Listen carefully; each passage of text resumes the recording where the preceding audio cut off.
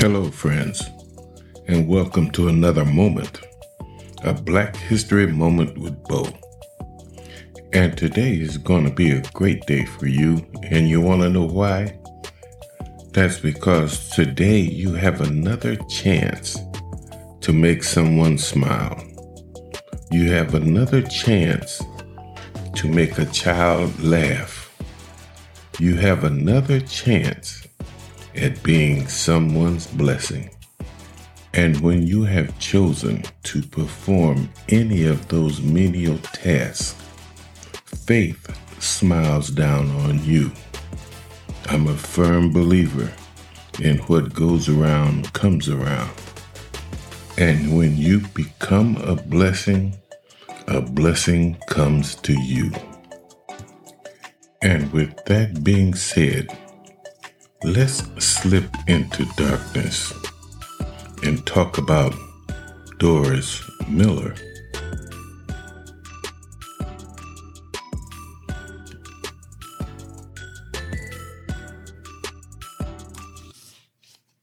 The story of Doris Miller has been glamorized in motion pictures, but few know the real story of the black cook who became a hero during the attack on Pearl Harbor. Doris Dory Miller was born October the 12th, 1919 in Waco, Texas, the son of Conry and Henrietta Miller. They were sharecroppers, and thus the family was fairly poor. Doris was a big child, at 5 feet 9, 200 pounds, playing fullback on his high school football team.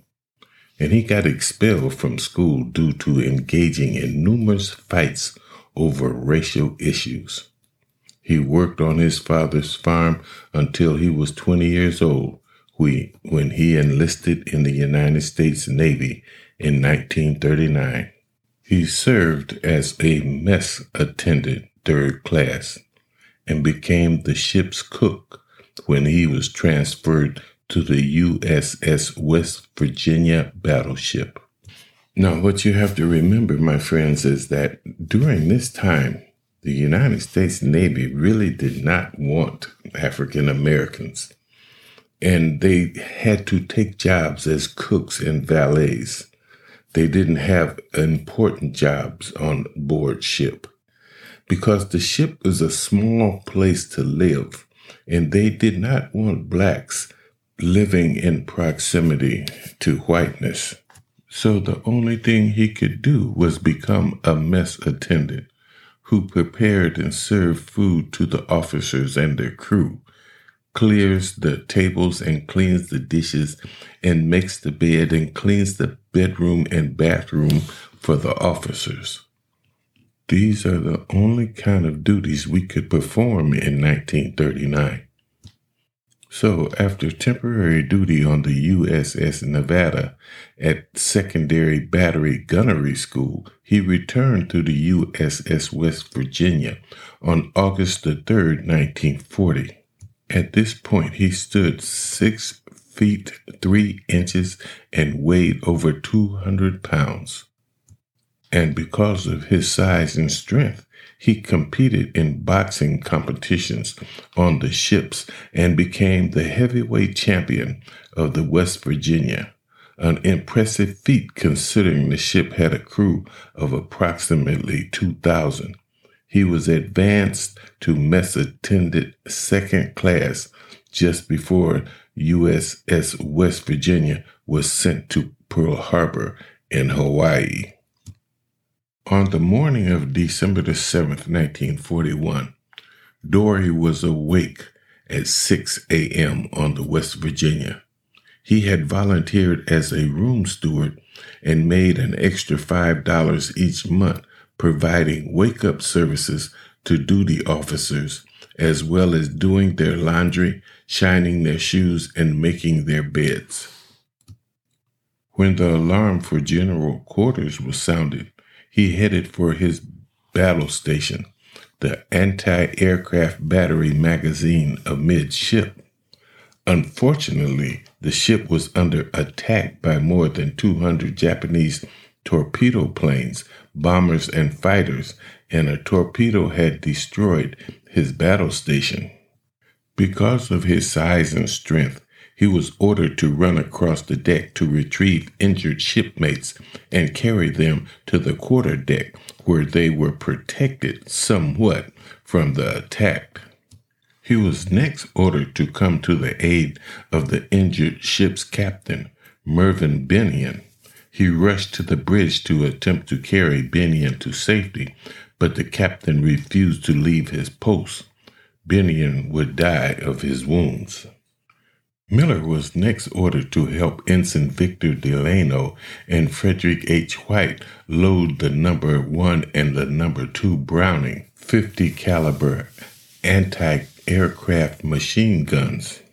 Delano expected Miller to load ammo into both guns, but when he looked back around, he saw that White had loaded both guns and was shocked to see Miller manning one of the guns, firing into the air at dive-bombing Japanese planes. Despite not being allowed and having no training in operating the big guns, he bravely jumped into action. And he later recounted, "It wasn't hard. I just pulled the trigger, and she worked fine. I had watched the others with these guns. I guess I fired her for about 15 minutes. I think I got one of those Japanese planes. They were diving pretty close to us." Later versions of the story had Miller shooting down 4 Japanese planes, but the truth is he probably didn't hit any. During the time he was firing the gun, only 1 Japanese plane was shot down. One of the planes that Miller was shooting at, and everyone else in the bay was shooting at, went down. He felt very pleased at that. Victor Delano related in 1993, "I did see Miller shooting, but I would term it rather wild, so I doubt that he hit anything. I certainly did not see him shoot down a plane."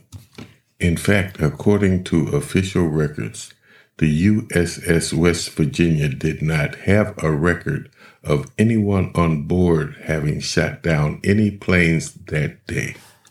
Nonetheless, the attempt by anyone on board to fire at the incoming planes certainly made it more difficult for the Japanese to press their attack. White later ordered Miller to help pull sailors out of the water into safety. Eventually, because of the severe damage from the explosions, the West Virginia began flooding, and everyone was ordered to abandon ship. Of the 1,500 men on West Virginia during the attack, 130 were killed and 52 wounded. The ship had been struck by 9 Japanese torpedoes. Reports of the attack referenced the actions of an unknown Negro sailor. When he was identified as Doris Miller, Senator James Meade of New York introduced a Senate bill seeking to award Dory the Medal of Honor, the United States' highest military honor, awarded for personal acts of valor above and beyond the call of duty. On April 1st, 1942, Doris Miller was commended by the Secretary of the Navy, Frank Knox. The commendation cited his distinguished devotion to duty, extraordinary courage, and disregard of his personal safety during the attack on the fleet in Pearl Harbor on December 7th, 1941. While at the side of his captain on the bridge, Miller, despite enemy strafing and bombing, and in the face of serious fire, assisted in moving his captain, who had been mortally wounded, to a place of greater safety, and later manned and operated a machine gun until ordered to leave the bridge. This marks the first time in this conflict that such high tribute has been made in the Pacific Fleet to a member of his race, and I'm sure that the future will see others similarly honored for brave acts. Admiral Chester W. Nimitz. He was reassigned to the USS Indianapolis on December 13, 1941, and his rank was raised to Mess Attendant First Class on June 1, 1942.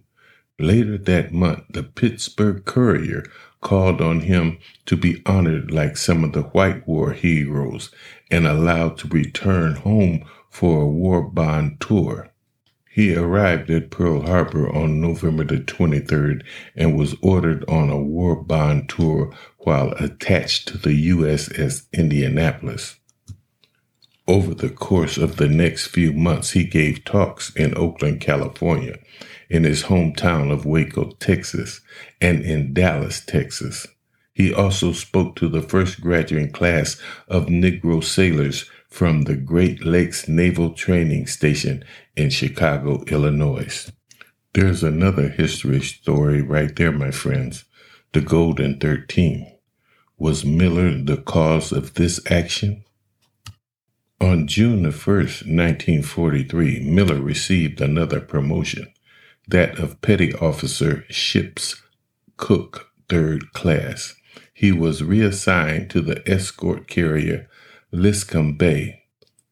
On November 24th, 1943, during the Battle of Tarawa, a single torpedo from a Japanese submarine struck the escort carrier near the stern. The aircraft bomb magazine detonated a few moments later, and the warship was sunk within a few minutes. There were only 272 survivors, and the rest of the crew was listed as presumed dead. On December 7th, 1943, exactly 2 years after his courageous effort during the Pearl Harbor attack, Miller's parents were notified of their son's death. Many petitioned for Miller to receive the Medal of Honor for his acts on December 7, 1941. And while he never received the award, he has been honored repeatedly over the years. In addition to the Navy Cross, Doris was entitled to the Purple Heart Medal, the American Defense Service Medal, Fleet Class, the Asiatic Pacific Campaign Medal, and the World War II Victory Medal. Commissioned on June 30th, 1973, USS Miller, a Knox-class frigate, was named in honor of Doris Miller. The War Department issued a recruitment poster adorned with his portrait, entitled Above and Beyond the Call of Duty. He has been portrayed in a number of movies, including the 1970s Tora, Tora, Tora, in which he was portrayed by Elvin Harvard, and in 2001's Pearl Harbor, in which he was portrayed by Cuba Gooding Jr. The Doris Miller Foundation was founded in 1947 to give an annual award to the individual or group considered outstanding in the field of race relations. In February 2010, the United States Postal Service issued a commemorative stamp in his name, and on June 30th, 1973, the USS Miller, a Knox-class frigate, was commissioned in his honor and has had numerous schools and community buildings named after him. January 20th, 2020, the United States Navy named an aircraft carrier in honor of Miller. The Gerald R. Ford class carrier named after Miller will be deployed in major combat operations, crisis responses, and humanitarian relief. The reasons for the naming are twofold: to honor the U.S. Navy's enlisted sailors and their heroes, and to honor the contributions of African American sailors. The USS Miller will be the first aircraft carrier in the history of the U.S. Navy to be named for either. Doris Miller is one of those individuals whose lives are forever etched in stone because of his action during a moment of crisis. Though his time on earth was short, history has remembered him for his valor and his dedication to this country. That, my friends, is the true story of Doris Miller. And my brother, I don't know if you were the stepping stone to the Golden 13 or not, and it doesn't matter. What I do know is that 75 years later, you make me proud. I honor you, I salute you, and I say rest in peace, because your story will go on and on through the annals of time. A poor boy from Texas doing what he can to make life better. And my friends, that music says that it's once more that time. And I hate to leave you, but I will leave you with this message. You will never always be motivated, so you must learn to be disciplined. Until next time, it's been my honor.